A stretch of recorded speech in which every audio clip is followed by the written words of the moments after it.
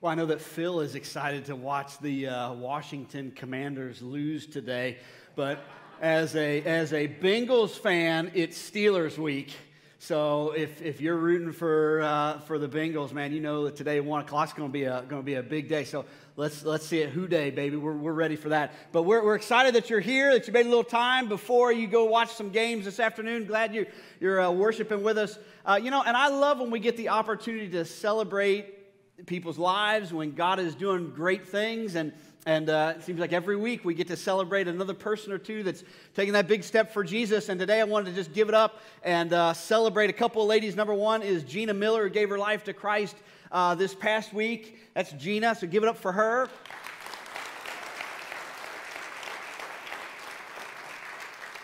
As well as Melissa Davis, who also took that step. So celebrate with her as well. Just exciting stuff. Just never gets old. It never gets old.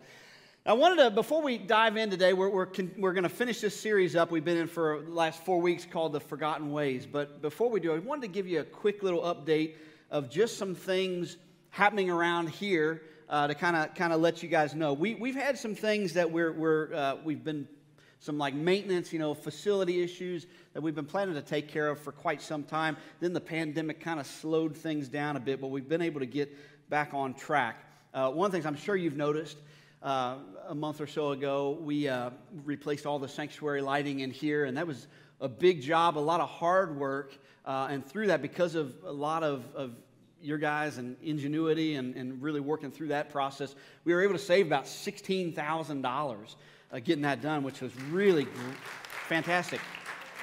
This past week, my microphone may be just a little bit loud, but this past week, we have had an issue for years in the Family Life Center with some moisture problems, water coming in, seeping in some of the block walls from the outside, and causing a lot of problems in there. And so we've been needing to take care of that for a while. This past week, we were able to get that done and all that stuff sealed up and the exterior and the back two walls painted so that there'll be no more moisture coming in, and we'll be able to attack the inside now. The next thing that's going to happen in the next 4 to 5 weeks is all of the soffit on the outside of the building. I mean, it's not super exciting stuff, but you notice when it looks terrible like it does right now. But all the soffit's going to be replaced and wrapped in vinyl and metal, and so it'll be good forever. We've been needing to do that, but that's getting ready to start in about a month. Those things are, and also if you've been down in the Gene Snyder, you may have noticed that our signage on the Family Life Center says, it's missing a couple letters in Fair Ale Christian Church, or whatever it says up there. So we're getting ready to get that replaced as well. Those projects are costing us somewhere in the neighborhood of between $30,000 and $40,000. And the next big thing, I mean, those are nothing super fun or exciting about those things, but need to be done. But the next big thing for us is our student ministry space. As a lot of you know, we're in the process of looking for a new student pastor, and somebody's going to take that thing to the next level, which is doing awesome. J.R. Horn's been serving in the interim. We've got 30 to 50 middle school and high schoolers that are here every Sunday night, and it's really rocking and rolling. But our student ministry space, we renovated that about 7 or 8 years ago, and it's just kind of time. We've got furniture that's falling apart and some things that need to happen over there to get it to the level of quality that shows that we really love our students, that we really want to take care of them. And we run on a really thin margin around here. We're just not a church that's got a ton of money in the bank.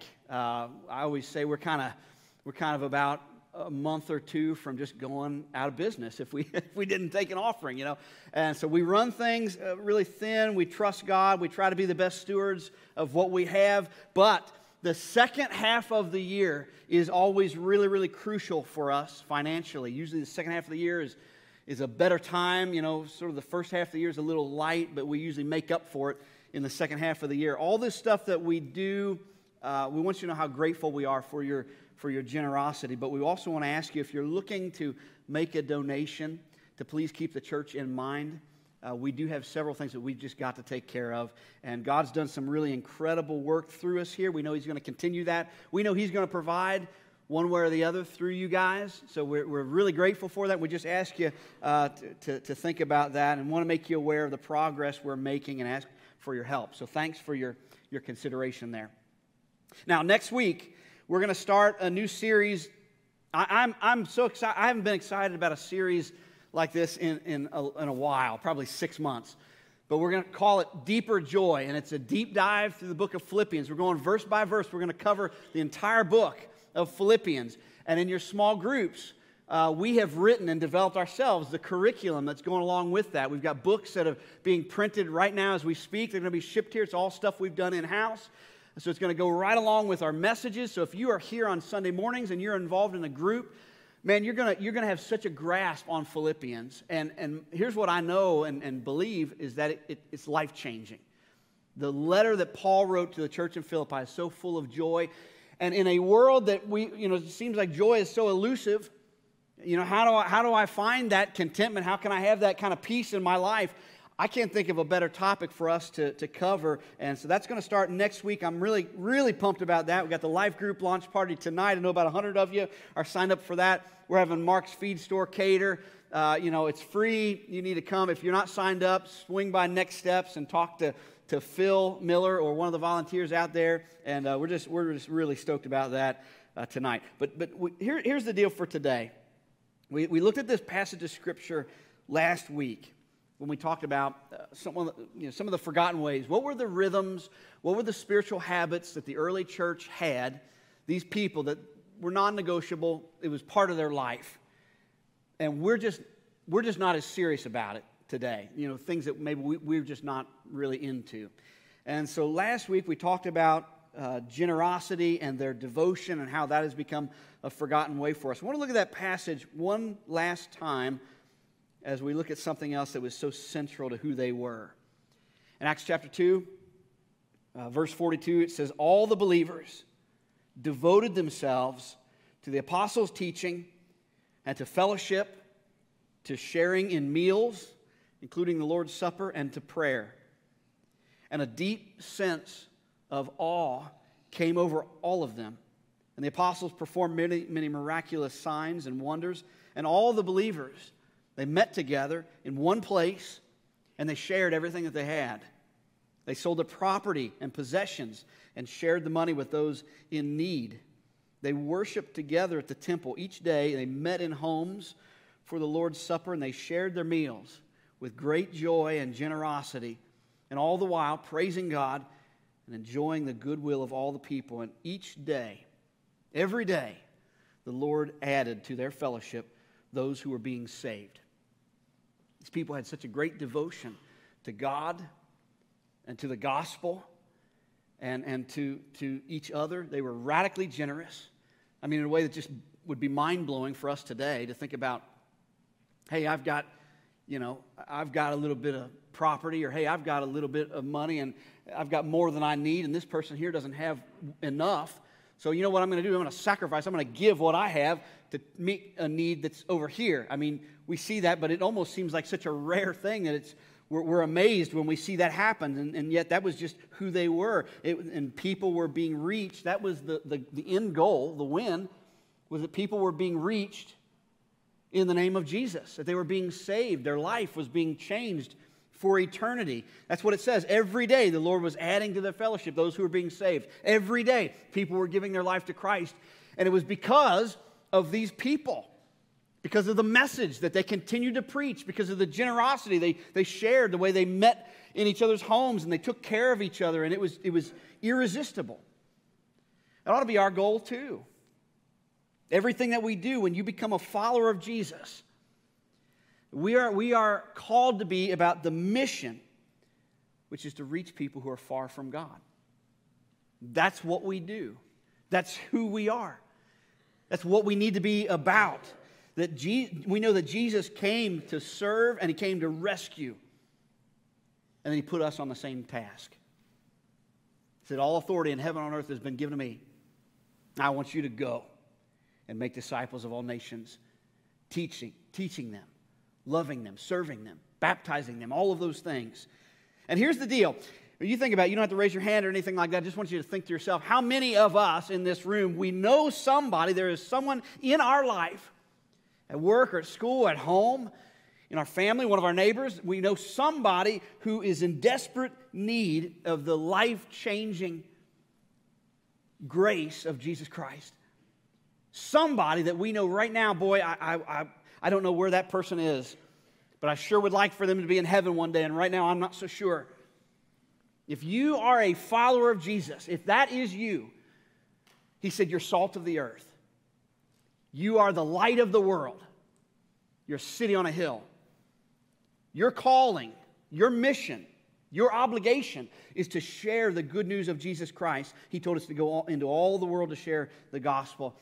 Peter, the Apostle Peter said we ought to always be prepared to give a reason for the hope that we have in Christ. That I always know if somebody says, hey, why do you follow Jesus? That I'm ready with a response. I can tell you right now, this is why. This is what he's done for me. So if we know that, right? And I'm not telling you anything that you don't know. If we know that, though, here's the issue. Why are we so hesitant about it? Why does it seem like something that I just can't do? You know, most of us probably, when was the last time that you really shared your faith with another person? Why is that so hard? I can think of a few reasons why we're so hesitant. One, I think it's because we're afraid. You know, it's intimidating. I feel that. I feel every bit of that. Over the years, I've been a part of different, little projects. We've done like prayer on the porch. So I was at a church one time that we would go out, every so often and send out teams. Let's just go to people's front doors and knock on the door. And when they answer, just say, hey, we're with such and such church, and we just love to pray with you. Is there anything we can be praying about? And I'm going to confess, I'm going to make a big old ugly confession to you. I would stand on those front porches and I would pray before I knocked on the door. I said, Lord, please let nobody be home. I said, I tried. I prayed over their house, whatever. And why would it? Because it's nerve-wracking. I don't know who this person behind this door. They got a shotgun or, it's weird. It's hard, but that's one reason, I think. Another reason I think we're hesitant is we don't feel qualified. What if someone asks me a question? It's a hard one. And I'm not going to know the answer, and I'm going to look stupid. I'm going to have to say, oh, I really don't know. And so that can be something that kind of keeps us from that. But I think another reason is we don't want to be pushy. Because we've all had the experience where you've seen the person on the side of the road or wherever you are holding up the big sign with like flames on it and like, you're burning in hell, And you think, oh, I don't want to be kind of categorized with that guy. I think I've probably told you this story, but some of you haven't heard it. Several years ago, my wife Megan and I were, it was like an anniversary or something. We rented a hotel downtown. I think we were staying at the Seelbach, and we had dinner reservations, and it was within walking distance. And so we were leaving the hotel, going to where the restaurant was, and it was a Friday night, and so we were going to walk through 4th Street Live. And so we go up there, we're walking, and as we're approaching it, there's these people with bullhorns and signs, and they looked right at, and they're just saying, hey, you guys, you're terrible people or whatever, blah, blah. And this guy looked right at me and Megan. He pointed at us with his bullhorn and says, you two, you're going to go straight to hell. And I thought, I think he's got our number, Megan. I don't know. We're busted, I guess. But, nobody wants to be associated with that. And like, oh, that's weird. I don't get it, But this is probably the fourth reason I can think why we're hesitant. Why is this, sharing my faith thing? Why does this make all my insecurities pop out? Or at least not even something that sounds appealing to me. And this is the saddest one, truthfully. It's because we're complacent. Because some of us, we say, you know what? I love Jesus. I'm going to heaven. So, sorry about you. For many of us, the idea of sharing our faith and sharing the hope that we have in Christ has become a forgotten way. And I just want to remind you and emphasize this morning that this is far too important to do that. It's far too important to let it go. And this is what I know. If you're going to do this, you don't need a degree. You don't have to be an expert. You don't need to have all the answers. What you do, the only thing that is required of you, is that you care.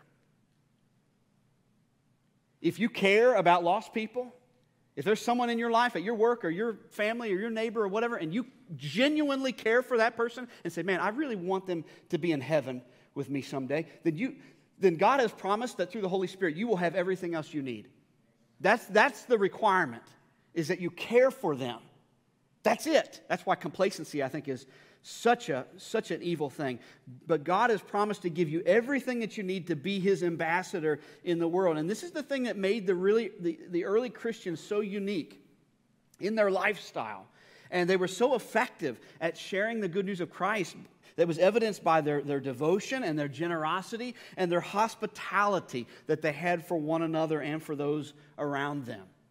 You know, followers of Jesus, we ought to be known for our hospitality. That we are a type of people who say, hey, come share a little part of life with us. You know, how can we show you that we care? How can we be those types of people? Because that is how God responds to us. He brought us into His family. And so I just want to give you a couple of practical things if you say, okay, I do care for people. I do care, but I don't know what to do. Here's some easy things, but powerful things that you can do, and we're going to see these in Scripture. First way you can share your faith, use what you have. Just use what do you have? This is the very first way that we see the gospel spread by a very unlikely person in the New Testament. It's a guy by the name of Levi. His name, sometimes he was called Levi, other times he was called Matthew. You may recognize that, the first book of the New Testament. But before he's writing this book of the New Testament, Levi, he was a tax collector. He was not well liked. He would have been considered a traitor in his culture and in his day. He was not a preacher. He had zero religious training. He wouldn't have known how to answer hard questions about following Jesus. He'd never led a life group. He'd never served in children's ministry. The only thing that this guy knew how to do, he knew how to throw a party. And that's exactly what he does. He gets out the grill. He put the big game on the flat screen. He hired a band. He sent out invitation guys. I'm smoking a brisket, and the fridge is stocked. Everybody, y'all come over, and we're going to have a good old time. I kind of modernized that story a little bit, but you get the gist. And this is what it says in Luke 5. It says that later Levi, he held a banquet, big party, in his home with Jesus as the guest of honor. And many of Levi's fellow tax collectors, all these other scoundrels that nobody liked, and all these other guests, they also ate with them. But then the Pharisees, there we go, the Pharisees and the teachers of religious law, they complained bitterly to Jesus' disciples, and they said, why do you eat and drink with such scum? And Jesus answered them, healthy people don't need a doctor, sick people do. And I have come to call not those who think they're righteous, but those who know that they're sinners and that they need to repent. It's good stuff. It's great stuff. Matthew, or Levi, he just called all of his buddies together. Said, hey, I got something on the smoker. You guys come over, and he invited them to a party. Do you know that one of the criticisms that the Pharisees made against Jesus, like there were a lot of things that they said. You know, they accused him of being a fraud and all these. But one of the things that they leveled against him, that they accused him of, was being a glutton and a drunkard. Because Jesus ate and drank with people that they did not like. Matthew 11:19, Jesus called him out for that. He said, the Son of Man, on the other hand, yeah, I feast and drink, and you say, oh, he's a glutton and a drunkard and a friend of tax collectors and other sinners. But wisdom is shown to be right by its results. Jesus spent time with people. That's what I'm trying to get to. He spent time with them. And in the same way, you can use what you have to reach those that you love. It's a great way to build that bridge. You have a grill, then invite people over for a barbecue. You know, do you have season tickets? Then invite somebody to go to the game with you. Say, hey, we're going to tailgate beforehand, and why don't you come, let's go. You know, you got some extra time? Then invest in some relationships. Volunteer somewhere. You know, here's a wild, crazy idea. Go cut your neighbor's grass, and then when they say, hey, why'd you do that? What do I owe you? Say, no, I just wanted to let you know that I'm so glad you're my neighbor. Like, I'm grateful for you. And just see if there's not power in that. See if that doesn't make a difference. And that's what the heart of small groups is all about. It's just a group of people who get together just to share a little bit of their life. Not all of it. It's not like we're going to be in some commune or whatever, but hey, let's get together for a little bit and spend a little bit of time together so that we can all be encouraged. And we're going to pray for each other. We're going to eat together, and we're all going to remember that we've got friends in Christ that care about us. And so many of you guys do this, and you do this well. It's awesome to watch. I love the stories of life change because you kept inviting someone over to your house for dinner, or you just, there's somebody you just kept helping them work on their car, or, you just kept inviting them to be part of your Thanksgiving dinner. You say, we got an extra seat. We got tons of food. You come over. Please come over. We want you over. My friend J.R. Horn and his wife Heather, they do this well. They live up the street from us, and I'll wander up there from time to time. And while most people, especially in our neighborhood, they all sit in the backyard. Everybody goes with the privacy fences, and we just sit back there where you can just be in our own little world. They sit out on the front porch, and it's very intentional. When anybody, we got a lot of people who walk the sidewalks, and when anybody ever walks up the sidewalk and they're sitting out there, they don't let anybody go by without saying hi. I've seen JR interrupt conversations, phone calls, people walking their dog, talking to their puppy, and he's like, hey, how are you? I just want to say hi, and if you're ever around, we got extra seats. Come on, we'd love to get to know our neighbors, that sort of thing. And I love Halloween in our neighborhood. It's so fun. I have way more fun than the kids have because, we send the kids out to go around and get candy or whatever. And we always sit in their driveway. We got a little fire going, and we're handing out candy to kids. And every family that comes by there, adults with kids, JR say, hey, you guys want a hot cup of apple cider? Why don't you stop by? What's your name? Just an intentional little neighborly hospitality and love. It's not that hard. But you just use what you have. And God can use you as you use what you have to reach people. Like Levi. You can be relational in your approach. The second way you can reach people, again, just straight out of the New Testament, you can invite someone to church. Man, has that become a forgotten way? It's like COVID hit, now we're all afraid of each other. And we're afraid, I don't know how they feel about everything. I don't know if I should invite them to church or not. It never hurts to ask. Never hurts to ask. John told a powerful story about a woman who had experienced a lot of hurts in her life, a lot of pain. We just know her as the woman at the well. We don't know a whole lot about her story other than she met Jesus, and he changed everything about her. And we'd say, she was really the very first evangelist in history.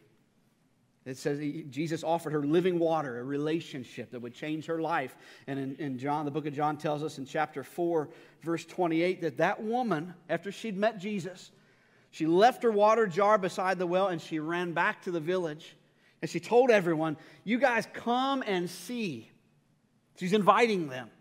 Come and see a man who told me everything I ever did. Could he possibly be the Messiah? So it says that people came streaming from the village to see him. What did she do? She didn't preach a sermon. She didn't memorize a script. She wasn't worried about am I qualified or not. She wasn't too intimidated. She didn't lead anyone in a prayer. All she did is invited everyone, come and see a Savior who has changed my life. That was it. This is what he's done for me. You need to see this too. Now, a lot of you do that too, but I can think of a couple of people this past week that just kind of came to the top of my mind as I think about, man, who in our church have I seen that does this so well? One is Sarah Albro. Some of you know Sarah. She works in our front office during the week, and she's just so involved here in getting things done. It is nothing for me to come in during the week and see Sarah on the telephone praying with someone that's called in and just kind of having a moment, and then 5 minutes later she'll be up on a ladder, like decorating something or changing a light bulb or whatever. It's like she's just kind of all everywhere. But one thing that she does a lot is she just invites people to come to church.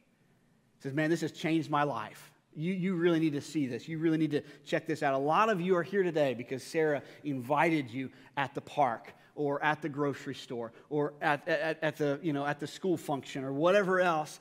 We've seen so many families come here and meet Jesus because Sarah just said, hey, why don't you come to my church sometime? It's made a huge difference in my life, and I think it'll make a difference in your life too. The other person I was thinking about this week, there's a guy here named Rodney James, that he is in a very, very, very small and exclusive club of what we call charter members. Rodney James was here at the very first Sunday in 1965. He's been here ever since. I don't even know if there's anybody else here besides Rodney anymore that has been here from day one. And Rodney, you would think somebody that's been here for the life of the church, that over time, maybe you're just not as enthusiastic, about inviting people to come to your church. Rodney, he tells everybody he meets. He takes copies of my sermon. He's always like, can you print me off a copy of that sermon? Because I got a few people at work. I'm going to run off some copies. I want to give it to them. He went to a printer a few months ago, had business cards printed up that just say Fairdale Christian Church and when our service times are, and just had a whole box of them just so he could pass them out to coworkers and friends and stuff like that. And I'm like, that's what I'm talking about. Just the enthusiasm, because it's born out of a desire for people to know Jesus. Because this is what he's done in my life. And you can do the same thing. As you look around, you see people every day that are in need of the grace of God. You see someone in your class that's hurting and looking for comfort. Not to brag, but I'm going to totally brag. My kids, they must have got it from their mom. They're awesome, and they can zero in on another kid, and they'll tell us stories like, I saw this kid with his head down at lunch, so I went and sat by them, and before we know it, we're talking about Jesus and kind of having a little prayer together, and I'm like, you're doing it. Like, that's it. That's it. If I could just bottle that stuff, that's what we do, man. That's what it looks like to follow Jesus. You see someone, in the gym, you're working out, you see somebody that's just discouraged and in need of, needing hope, or you see someone in work, it's searching for direction. One invitation, maybe all it takes to change a life. You are the salt of the earth, Jesus said. You are the light of the world. A city on a hill can't be hidden. And God can use you to lead someone to Jesus. How will he do it? You can just use what you have. You can invite someone to come and see. And also, you can share your story. I think people get intimidated by that. Well, I don't know what to say. I'm going to look at a really simple, very simple example of this. One time, Jesus healed a blind man. Jesus did a lot of miracles that are recorded. One guy just healed him, and everybody knew that this guy was blind, and now he can see. And so obviously a lot of people they've got questions, and there's a lot of skeptics that were criticizing him. And they say, no, Jesus, he's a con man. He's a sinner. And they say, who did this? Who did this? What happened? They're just grilling him. And that healed man, he belted back in John 9:25. He says, I don't know whether he's a sinner. The man replied, but this is what I know. I was blind, and now I see. Just as simple as you can get. This is what Jesus did for me. He told his story. And so it says that the skeptics fought back, and they said, but what did he do? They asked, how did he heal you? And he said, look, I told you once. Don't you listen? Why do you want to hear it again? Do you want to become his disciples too? I love that. Just that simple. Just that simplistic. This is what Jesus has done for me. Every one of you have got a story of that. Let me tell you about how Jesus healed my marriage. I know you guys are headed for divorce. Let me tell you about what he did for us. Let me tell you about how Jesus restored a relationship between me and my kid. Let me tell you about how Jesus gave me hope. And when I was discouraged and depressed and I didn't know that I even wanted to live anymore, let me tell you about how he just invaded my life with peace. And how the contentment that I have. There's no other explanation for it. Let me tell you about when I lost my mom and I thought that there would never be any hope again. I don't know how I'm going to ever get through this loss. The grief just seemed like a black hole that just enveloped me. But let me tell you about how Jesus brought me through that and how I feel joy again. I still love and I still miss my mom. But let me tell you about how he's replaced that sorrow with hope. Well, I don't know what your story is, but we've all got one. That's it. That's all it is. When somebody says, why would you be into that Jesus stuff? Peter says, always be ready. Always be ready to give a reason for the hope that you have. What's yours? This is all rooted in hospitality. You know, the word hospitality and hospital are really similar words. And they are both rooted in care and attention. That's all it is. We make it way too complicated. We make it way too hard, but it's the fact that I notice you, I see you, I care about you, and I really, really want you to be in heaven one day. That's it.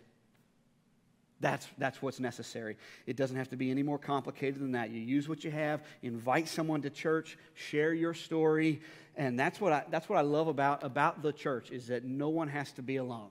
We are in it together. We are walking through it together, and we want to see each other succeed and grow in our relationship with God. And so I'm glad you're here, and I hope that you will go deeper with us over the next 8 weeks as we go through Philippians. I hope you are in a small group because I know you're going to get so much from that series. I think it'll change your life. And I hope that you'll bring someone along with you for the ride. Let me pray for us. Lord, thank you today that you are the ultimate example of hospitality. And while we were yet sinners, Jesus died for us. He sacrificed so that we could be part of your family, that we can be brought into the family of God. And I know, Lord, and your word reminds us that it's not because of anything that we did. That this grace, it's not something that we earned.